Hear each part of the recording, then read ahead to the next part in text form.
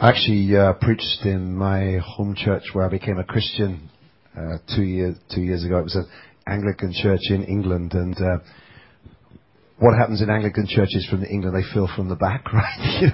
And there was no one sitting in the front, so I moved the altar, so I could I don't think I'll be invited there again. But I want to say really, before I start, I am just so honored to be here with you today. Thank you so much to Hiwan and the leadership team for inviting me. I bring greetings from the Vine Church. As I said, we've just about to move. We just moved to Wan Chai. I'm going to tell you a little bit about that in the journey. But one of the things is there's only one church in Hong Kong, right? And that's the Church of Jesus Christ. And though some of you I've never met before, we're brother and sisters, we're family. And it's really good to celebrate that oneness. And so I can't think of anywhere that I'd rather be on a day like this, than to be with you. It's a bit of a homecoming for me because, as I said, I found Christ about 30 years ago in an Anglican church in the UK. And I first visited Shut-in, I think very shortly after you started, about 20 years ago. I came, I was a very good friend of Steve at the time, and I spoke at the church, I think about 7 years ago. It couldn't have been very good because I wasn't invited back, but it's taken a long time. But what I want to do actually, first and foremost, is praise the leaders for the courage to organize this retreat. You've got about 2/3 of your church here today, I think, right? 2/3 of your Sunday attendance is here today. I think that's amazing. I can't think of many churches that would do that. I think to organize a retreat on a public holiday in Hong Kong is amazing, because in Hong Kong people are so busy. I think it's one of the banes of our life as church leaders is our people are so busy, and we have to watch out as churches that we don't make them even busier. And that's very, very important.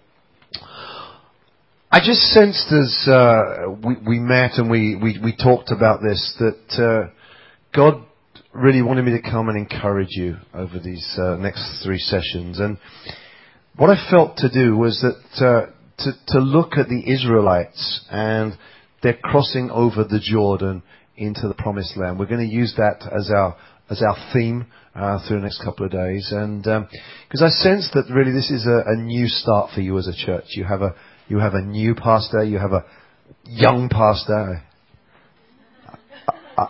I hate him. Young, good-looking pastor, and this is. And I sense you have a choice now as a church. I'm going to be quite forthright with you. Look, do we just carry on doing what we've always done? Or are we going to embrace this new season? Are we going to embrace what God has got for us as a church? Is the new pastor, this sign that we're going to actually move into this new season? We're going to follow him, and we're going to work into this new season. And are we going to basically achieve everything that God has for us? The destiny, the purpose for us as a church. And sometimes to make that second choice is a difficult choice. It's far easier to say, well, look, actually, because there's nothing wrong. I mean, there's nothing wrong with this church. You walk in here, the worship's great, the people are great. There's nothing wrong with it. This is a great church. But are we going to be an even greater church? And so I'm going to pray that what I share with you, please don't ever take it the wrong way. Know my heart, is an encouragement to you over these next 2 days. What I want to talk today, I was really pleased to have the Tim Hughes song just before we started. I want to talk about having courage. And I want to talk about having courage when everyone around us tells us to be sensible. There's lots of voices that tell us, please be sensible. And it's been particularly relevant to us at the Vine. I want to share just a little bit of our story in terms of my own background and the background of the church. I mean, I don't want to share this in any way to, blow our trumpet. I really want this to be an encouragement. Please understand me. This is what I want from this, because, as I said to you, I'm not equipped to be a pastor. This was not my trade, and I joined this church in 1995. I served at Emmanuel Church in Port Fulham. So I'm a true blue Anglican. So I served Emmanuel Church in Port Fulham. And I joined this church in 1995 when it was called Repulse Bay Baptist. Anyone remember Repulse Bay Baptist Church? Yeah, a few of the older people, right? Yeah. I mean, older that you've been around in Hong Kong for a while, right? I joined Repulse Bay Baptist in 1995 because my friend was the pastor at the time. And, we'd been going through quite a difficult period, and it was encouragement. And little did I know that in 1996 he actually resigned. I don't know if it's because I joined the church, but so we were left with about 40 people in the church, no money, and no pastor. And and we were left with this church that was called Repulse Bay Baptist Church, that wasn't in Repulse Bay, and it wasn't a Baptist church. It turns out it never had been a Baptist church. It was just called a Baptist church. There's a period of 1996 to 2003 where we had no pastor at all. In those days, we'd invested very heavily in youth work. We had actually a youth pastor. We had 2 youth pastors at one stage, but no full-time pastor. The church was elder-led. And at that stage, in 1996, we said, well, look, do we even continue? Wouldn't it be great if the 40 of us, some went to St. Andrews, some went to ICA, some went to the Union Church, and we blessed the other churches. And we felt God say to us, build the family of God. That's why I'm so excited when I see this family today. And this was really weird because, we had 4 kids in our Sunday school. And God said, build the family of God. And the trouble was, when a new family came to Hong Kong, they saw there were 4 kids in the Sunday school and you didn't see them again. It's always a problem, a catch-22 situation. And so the first thing we had to do was to change the name. And we got the name The Vine through some series we'd preached in John 15. Jesus said, I am the vine, you are the branches. Vine is a very rich symbol. The vine says that you're Christ-centered, you're relationship-based, you're fruitful, you're being poured out. And we became the Vine, I think, in 1997. And so the church continued. But about 2001, the elders of the church said, there must be more than this. That was before Tim Hughes wrote the song, right? Consuming Fire. There must be more than this. So we locked ourselves away in the YMCA in Chim Sa Choi, and we had a facilitator. And it was the days before PowerPoint. We had white flip chart pages all around the place, and we looked at this and, God, this is too big for us. This is too big for us. It was a vision. It talked about a church that was 24/7. It talked about a building, a Vine Center, which, we see now, and talked about different ministries. And it was so big that what we did was for a year, the elders met as a cell group, and we prayed about it, and we shared this with the church in the summer of 2002. We did some teaching on the Nehemiah and the rebuilding of the wall in Jerusalem. And we announced that we were going to be looking for a senior pastor. And so we put advertisements out, as you do. I know you guys have been through this process. And I'm interviewing people for this job and thinking, my heart's going 10 to the dozen. And thinking, well, look, God has given you a vision. How can you expect someone to come and just say, well, look, what's your vision? I'm going to run with it. And I had a very good friend at the time in Hillsong Church in Sydney called Ned Davis, his name was, and he used to come to Hong Kong quite often to minister. And I was really keen on getting him to come and to be our pastor. And I remember one day on a beach near Repulse Bay, I sat down with him and I said, Ned, where do you come into Hong Kong? And he turned to me and said, the Vine doesn't need me, but the Vine needs you. And there was a conviction there. I went to the elders and said, I feel this is what God's saying. They weren't very excited. They said, what seminary have you been to? How many churches have you pastored? The normal questions. And I also found that one of our other elders, Tony Reed, actually had the same calling. And for the last 8 years, we've actually been partnering together in this church. Anyway, to cut a long story short, The church took a vote. We were appointed pastors. I quit my job the next day. I was general manager of a company called AXA at the time, an insurance company. And I gave them 6 months notice, and at the end of 2003, I went full-time to work for the church. By that time, the church had moved. When I first joined the church, we were in a school hall, similar to the one that you're in a way, in South Island School. We'd moved to a hotel in Causeway Bay, the Regal Hotel. But church was about, let's do church on Sunday, and there were a few cell groups going on during the week. And we suddenly really had this thing, we want to do church 7 days a week. And that was the start of a move to Central, to the Vine Center 1, which many of you have visited, where we started doing church every day of the week. We started a refugee ministry, which I won't have time to talk about today. I can maybe talk about it over coffee if you want to. And the church really started to grow. We went to multiple services. And it became a little bit embarrassing because all of the services actually became not only full, but overfull. People really started coming to church. So about 3 years ago, we said, well, we've got to move out of here. And we had this vision to move out of a district into a neighborhood. Out of an office block into something where we could actually reach the community. And we looked at this Imperial Cinema in Wan Chai. It was derelict at the time. And we said, can we rent it? And they said, no, they've already rented it to a sauna. Oh dear. So anyway, the parents of St. Joseph's School objected to the sauna because they didn't want their kids going past it each day.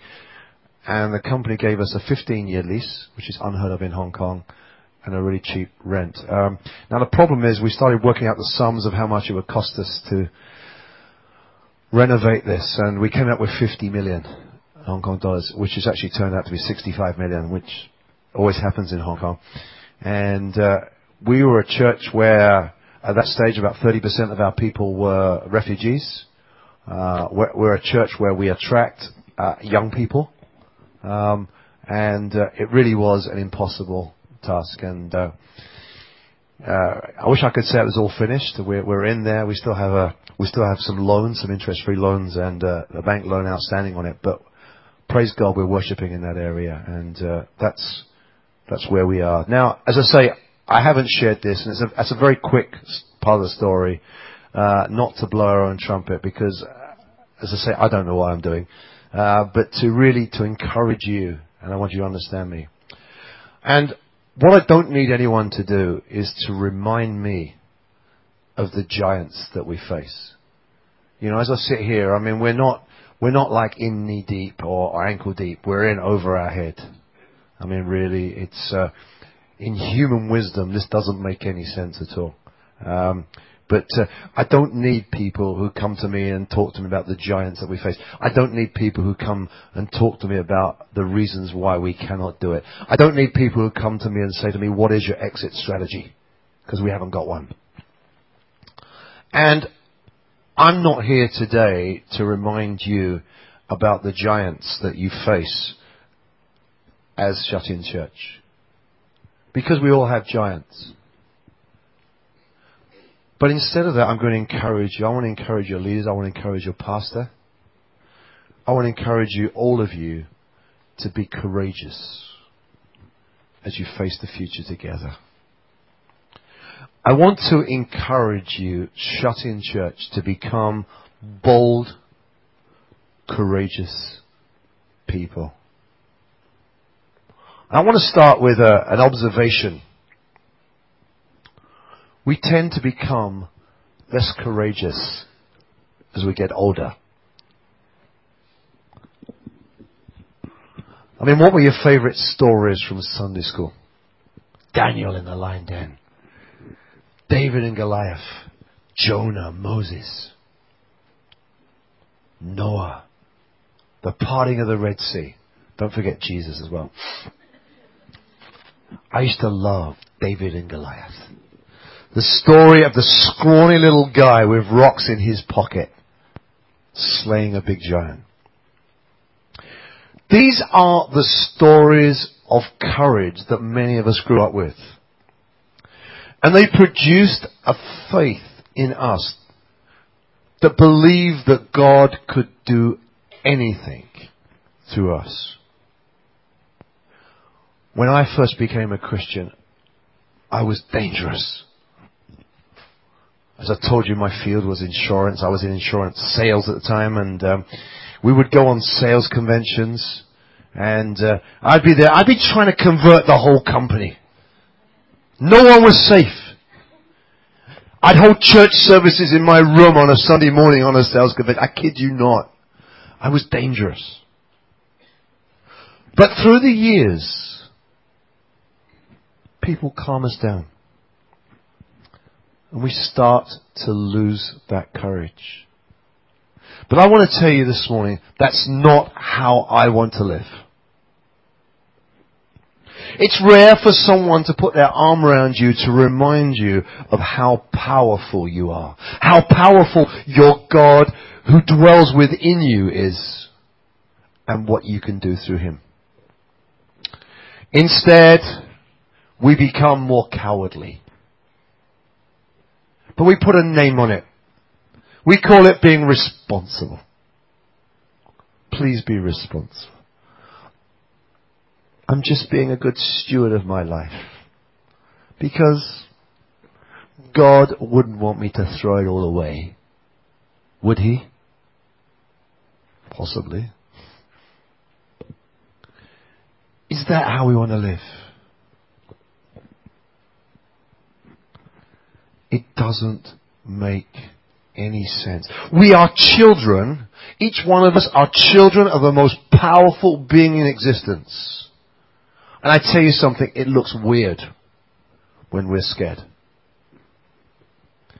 We did a series at the Vine on the Hebrew names for God.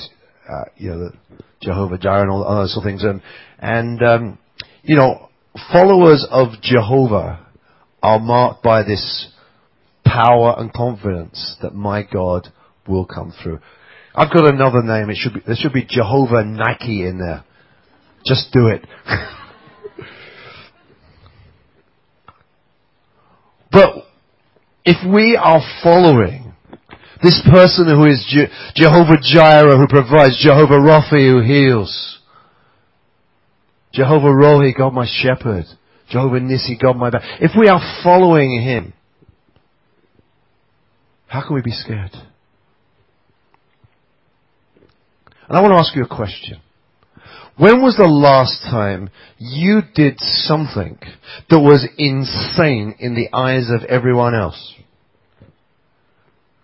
but you had the confidence in knowing that God was calling you to do it? We have a wonderful example here in our midst with the Home of Loving Faithfulness in Wendy and Val. Insane in the eyes of the world. Insane when they've said, look, we're not going to take money from this organization or this organization because we want to give glory to God. Insane, the world says. But they had confidence that this was what God was calling them to do. And take the Vine in Wanchai. It makes little sense from a human point of view. We knew as a church we couldn't raise $60 million. But how can a small international church in Hong Kong possibly tackle something like this? People have said to us, you are mad, you are insane, you are cheating.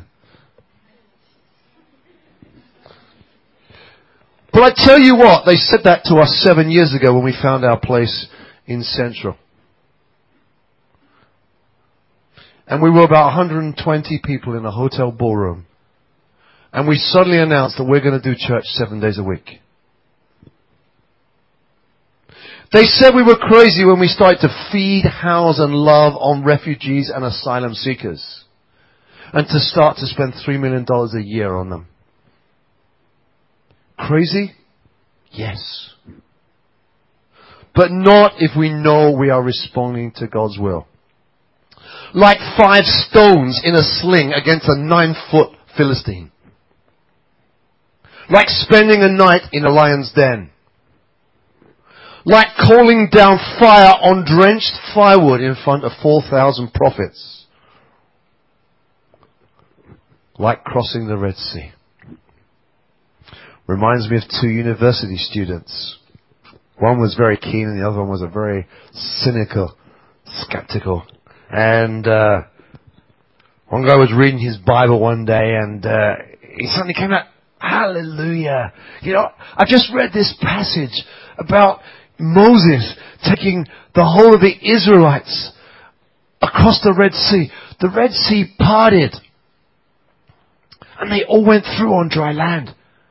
Amazing miracle. His friend was a cynic. He said, don't get too carried away. He said, I read on the internet, that the Red Sea is very tidal, and it's quite possible. There was a theory that, maybe at that time, the Red Sea was only about 6 inches of water, and so it wasn't quite the miracle. So he was a bit crestfallen, went back to his Bible. 2 minutes later, hallelujah! So his friend said, what is it now? I've just read, he said, that the whole Egyptian army was drowned in 6 inches of water. God requires us to be courageous. And we're going to look this morning at the story of Caleb and Joshua. If you have your Bibles, Numbers 13, we've got it on the screen. Notice I've called it Caleb and Joshua, because everyone says Joshua and Caleb, right? So I'm actually this morning going to concentrate quite a lot on Caleb, because Joshua gets a lot of airtime, right? We don't read very much about Caleb. Start to read at verse 25. At the end of 40 days they returned from exploring the land. They came back to Moses and Aaron and the whole Israelite community at Kadesh in the desert of Paran. There they reported to them and the whole assembly and showed them the fruit of the land. They gave Moses this account. We went into the land to which you sent us, and it does flow with milk and honey. Here is its fruit. But the people who live there are powerful, and their cities are fortified and very large. We even saw descendants of Anak there. The Amalekites live in the Negev, the Hittites, the Jebusites, and the Amorites, and lots of other ites live in the hill country. And the Canaanites live near the sea and along the Jordan. Then Caleb silenced the people before Moses and said, we should go up and take possession of the land, for we can certainly do it. But the men who had gone with him said, we can't attack those people. They're stronger than we are. And they spread among the Israelites a bad report about the land they had explored. They said, the land we explored devours those living in it. All the people there are of great size. We saw the Nephilim there, the descendants of Anak come from the Nephilim. We seemed like grasshoppers in our own eyes, and we looked the same to them. Now you know the history. The Israelites were captive in Egypt. Moses went to Pharaoh and said, let my people go. Pharaoh said, no way, Jose. And then suddenly plague after plague after plague came on. And finally, when we had the plague of the death of the firstborn, Pharaoh said, get out of here, only to change his mind and to chase the Israelites to the Red Sea. They went through the mighty Red Sea and were in the desert. And here we see them in the desert. They are ready to take the promised land. And they sent spies out.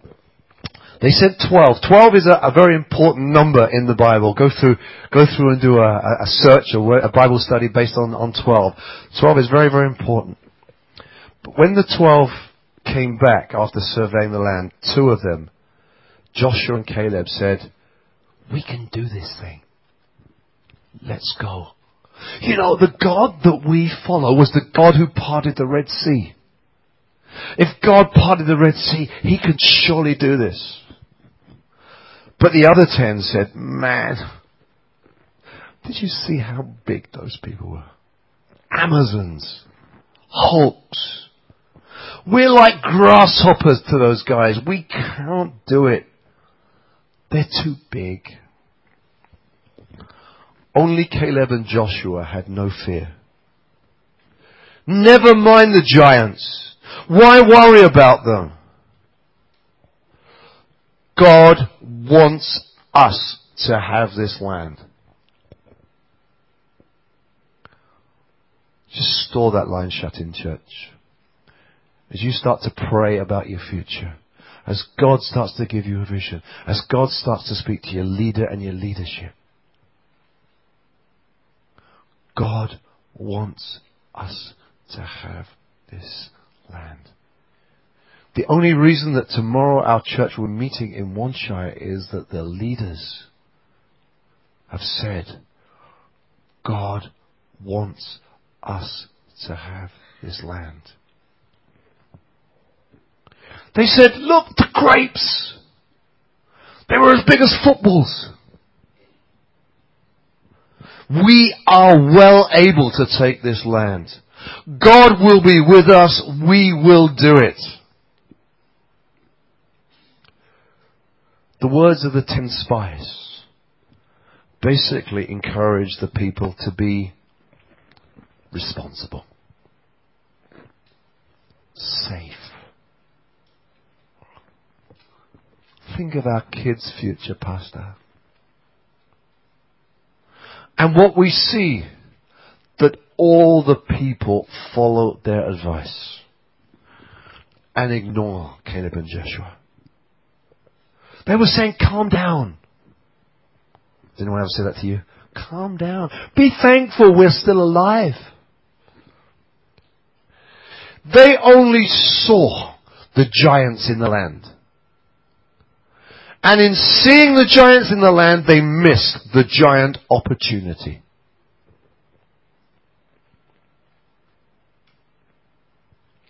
As I said earlier, you will have your giants. But when you sit down, when you pray, when you discuss, consider the giants, oh yes. But consider the legacy that you are going to leave for future generations. You are not here to do church. God has called you to this part of the world to leave a legacy for the future, to transform lives. Consider the fruit that God is going to produce through this church. 2 believed they could do it. 10 did not. Unfortunately, it was majority rule. They wouldn't buy it. It's like so many people today. We see evidence of what God is leading us to do, but we don't do it. We wait until the coast is clear. We're wanting to have a shot at the grapes without having to face any giants. I need to tell you this morning, there is never a provision without a problem. The two come hand in hand. If you're going to reach your promised land, you're going to need to see the giant grapes, rather than the giants that you think are going to stop you getting the grapes.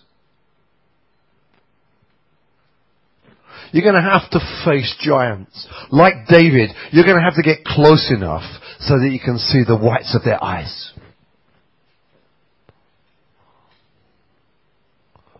And you're going to have to do that for yourself. You cannot send someone else to do it for you.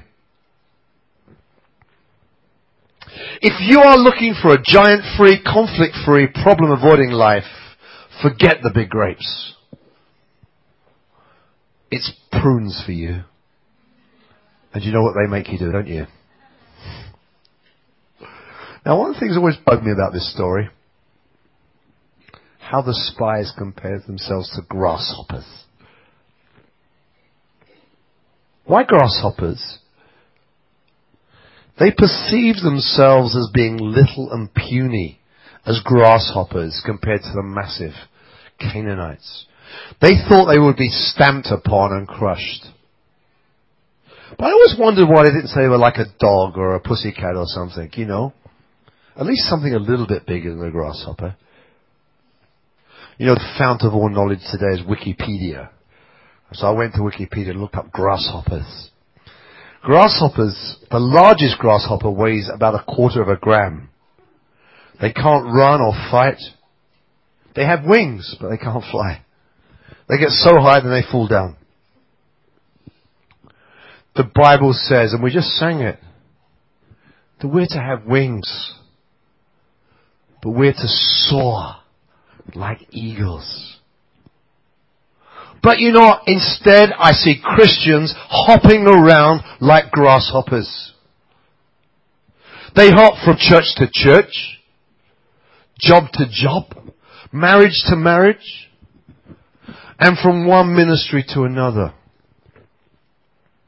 It seems that we cannot stay put long enough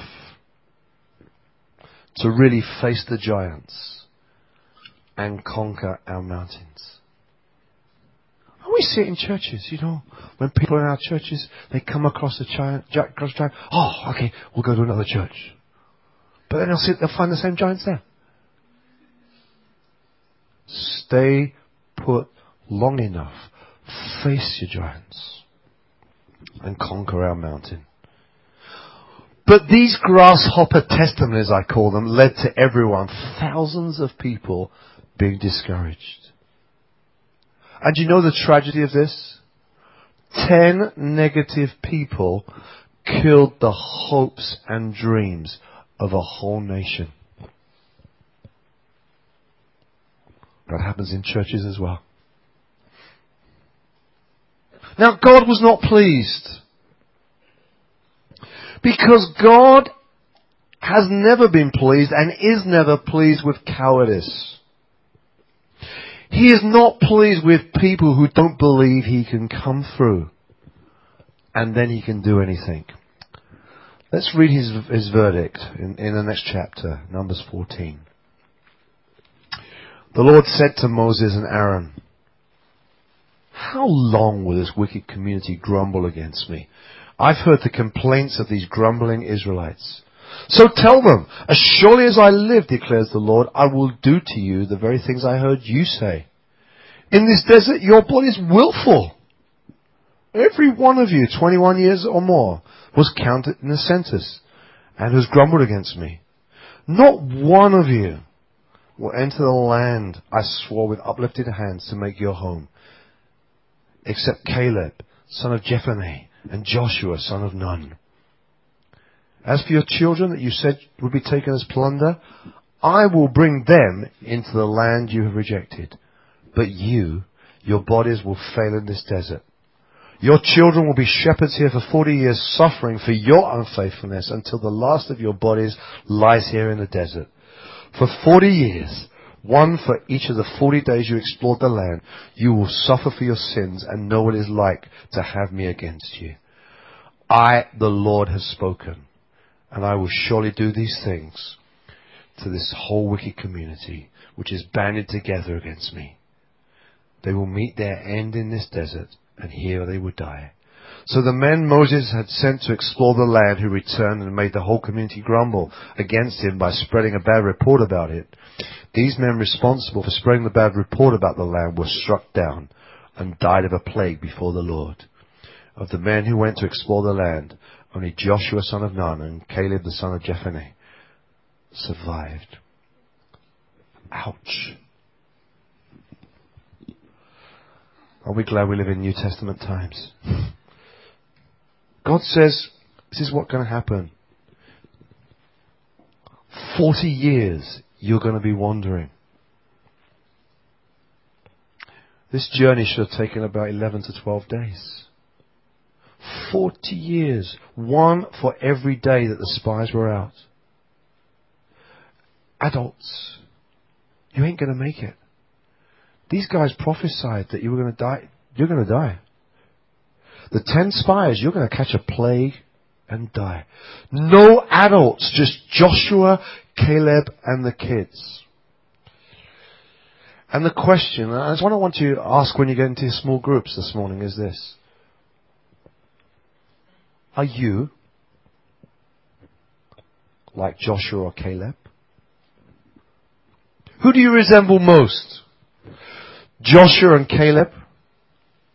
Or do you resemble everyone else who is looking at the problems in life? Are you looking at God's calling on your life? Or are you listening to those voices telling you that you cannot do anything great? I need to tell you, I've heard those voices all my life. Voices that tell me I can't change the world. Voices that say there will always be poor people. That Hong Kong can't be saved. How can you lead a church? You're just an insurance man. And it isn't long before humanly I get scared. Before negativity gets into my head. We have our dreams from the Lord, the things He's called us to do, but people mellow us out and say, you can't do that. The people who say to me, John, calm down. You don't need to go to those extremes. It's like a Christian form of Prozac. And then we start to think, what can I do? We're trying to fight for the sort of faith that I had when I first became a Christian. And to be truthful to you, it leads to insecurity. I'm sure Pastor would understand that as well. We have to learn to say no to those things. God's words to Joshua was, be bold, be strong, of good courage. Do not be discouraged. I am with you. When I hear those words, I want to burst into a song. Be bold, be strong, for the Lord your God is with you. Scripture is always about being courageous. About being insane. Believing when no one else believes. Praying that our boldness will get even greater. You want to know what to pray for your leaders? Pray for more boldness. When Peter and James were in prison, they met to pray. They didn't pray, Lord, get them out of prison. They prayed that they would receive more boldness. But you know, it doesn't end there. We stand here this morning, we know the end of the story. Joshua and Caleb entered the promised land. There were battles, great victories, defeats. I wish we had time this weekend to almost go through the whole book of Joshua, the great defeats, the great battle, the great victories, the great fall of the walls of Jericho. But you know, my favorite part of the whole story comes much later. You may have even missed it. It's in Joshua 14. I'm winding the clock forward now 45 years. Everyone else is dead, except Joshua and Caleb, just like God said. Let's read this in Joshua 14:7-12. I was 40 years old when Moses, the servant of the Lord, sent me from Kadesh Barnea to explore the land. And I brought him back a report according to my convictions. But my brothers who went up with me made the hearts of the people melt with fear. I, however, followed the Lord, my God, wholeheartedly. So on that day, Moses swore to me, the land on which your feet have walked with you will be your inheritance and that of your children forever, because you have followed the Lord, my God, wholeheartedly. Now then, just as the Lord promised, he has kept me alive for 45 years since the time he had said this to Moses, while Israel moved about in the desert. So here I am today, 85 years old. I am still as strong today as the day Moses sent me out. I'm just as vigorous to go out to battle now as I was then. Now give me this hill country that the Lord promised me that day. You yourself heard that the Anakites were there and their cities were large and fortified. But the Lord helping me, I will drive them out, just as he said. Age is a very relative thing, isn't it? Because Caleb was 40 when he went out on his reconnaissance trip. I think 40 is very young. And I used to think that 40 was very old. I think you probably do as well.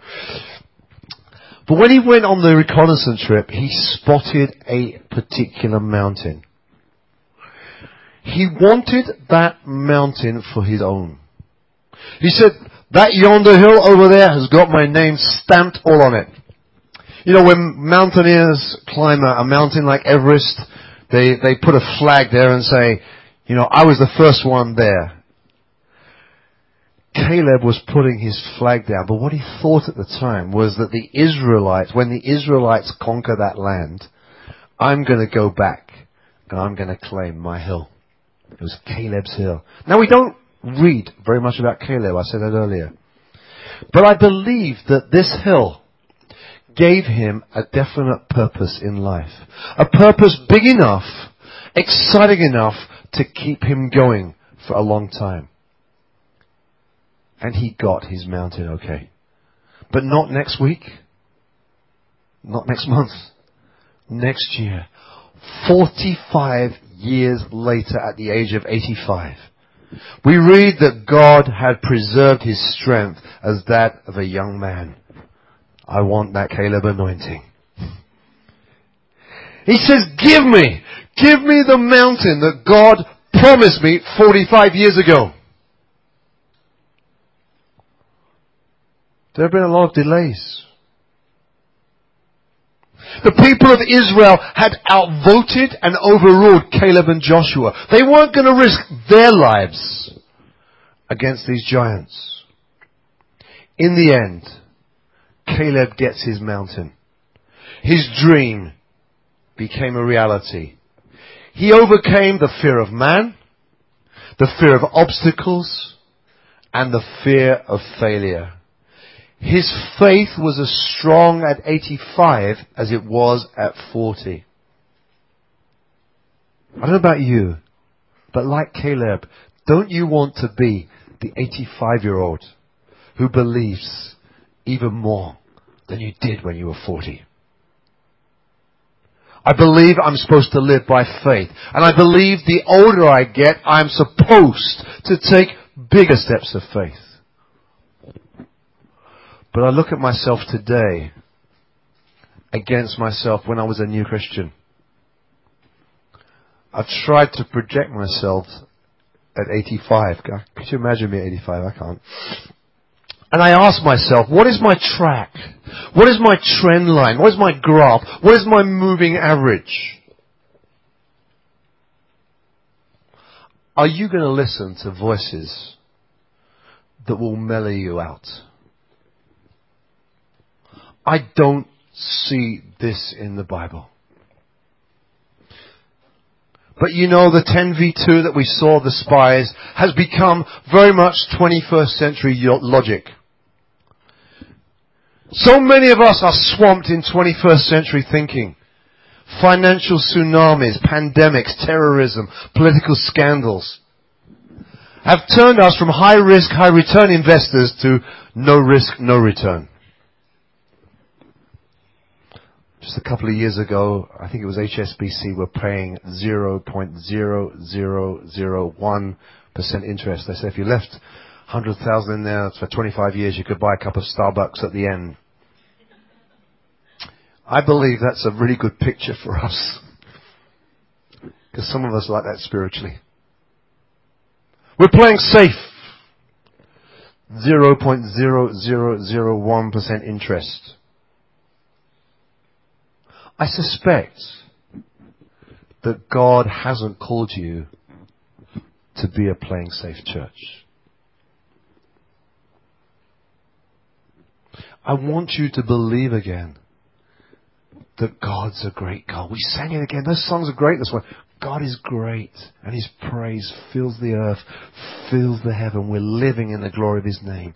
Some of you here have heard specifically from the Lord. You know of things that you were created for. But because no one else does it that way, you've backed off. And can I just encourage you this weekend? If God placed a dream in your heart 6 months, a year, 20, 30 years ago, and you've let people talk it out to you, mention it to someone and get them to pray for you this weekend. This is a great opportunity to do that, because I believe that God has been planting dreams, seeds in all of your life, and you've backed off. Why? Because no one else does it that way. Pray for your leaders. There will be enough people who will tell them that we can't. I know. Caleb and Joshua must have looked like fools for believing. But I'm telling you right now that whatever steps of faith that God is calling you to take, I promise you, in years from now, you won't regret it. You have a choice to make, and it starts this weekend. You can stay as you are. As I said at the beginning, there is nothing wrong with your church. You can stay as you are. Or you can choose to make a sacrifice. For the sake of the next generation. For the sake of this city and this nation. For the sake of people, you know, so many people come to Hong Kong and take, and then buzz off. Let's reverse it around. Let's be people who put in. For the sake of the thousands of lives that I believe that God wants you to touch.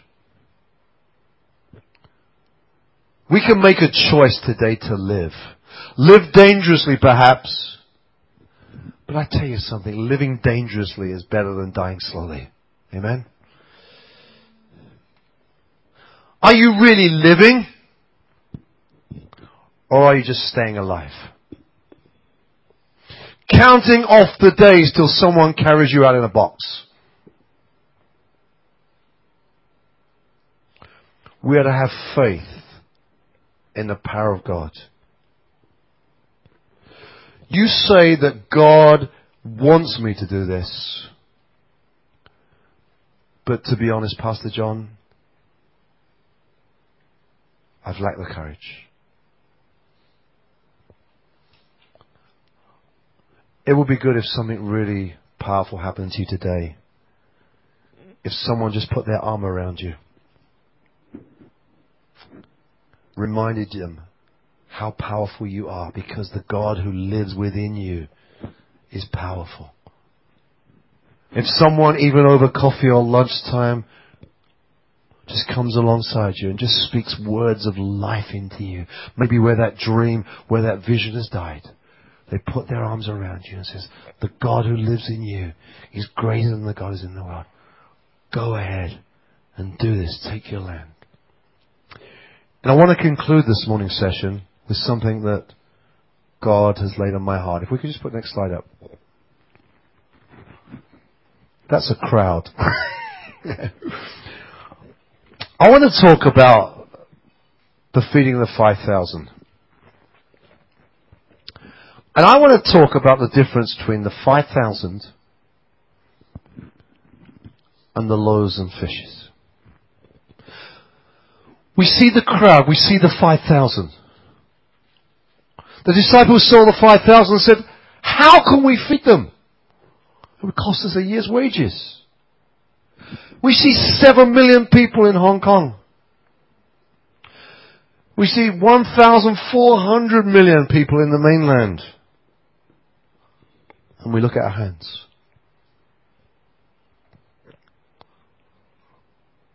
And all we see is 5 loaves and 2 fish.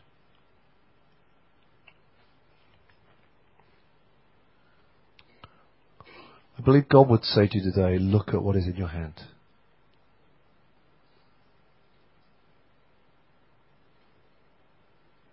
When Moses didn't know how the Red Sea was to be parted, God said, look in your hand. There was a staff, there was a stick. But we look at our 5 loaves, our 2 fish.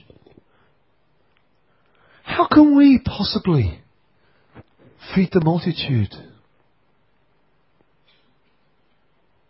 The 10 spies would have looked at this and fed it, they would have filed it under too hard.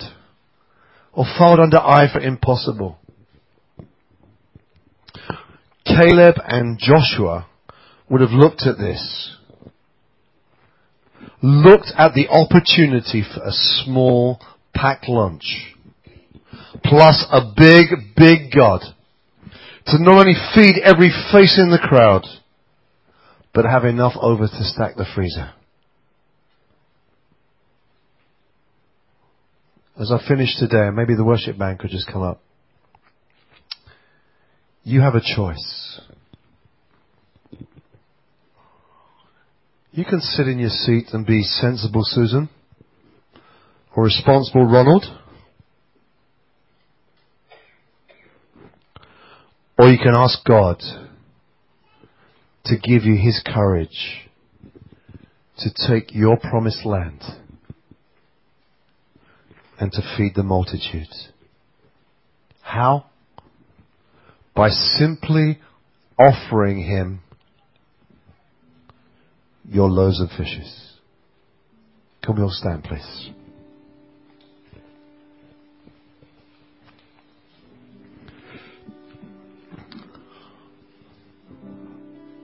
I just want to encourage you as we prepare. We're going to sing that song, Give Us Your Courage, again.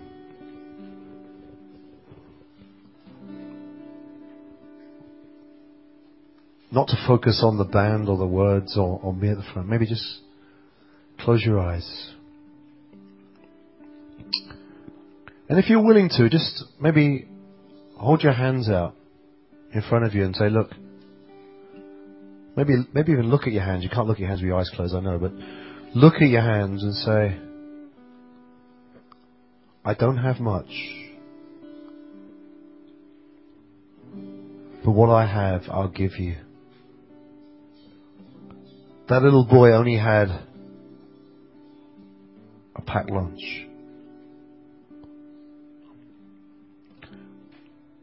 I always wondered why he didn't give, like the disciples, like 3 loaves and a fish and eat the rest himself. But he gave everything. And can I just encourage you, I'm going to pray for you right now, just to hold out your hands and say, all that I am, all that I have is yours. I surrender. Take my loaves. Take my fishes. And use it to feed the multitudes.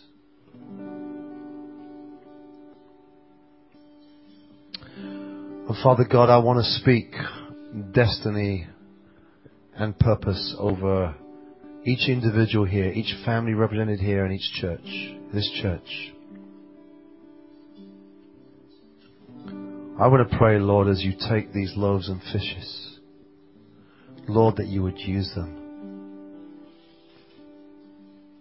for the people of Shatin, for the people of the surrounding areas, for the schools represented here, for the workplaces represented here.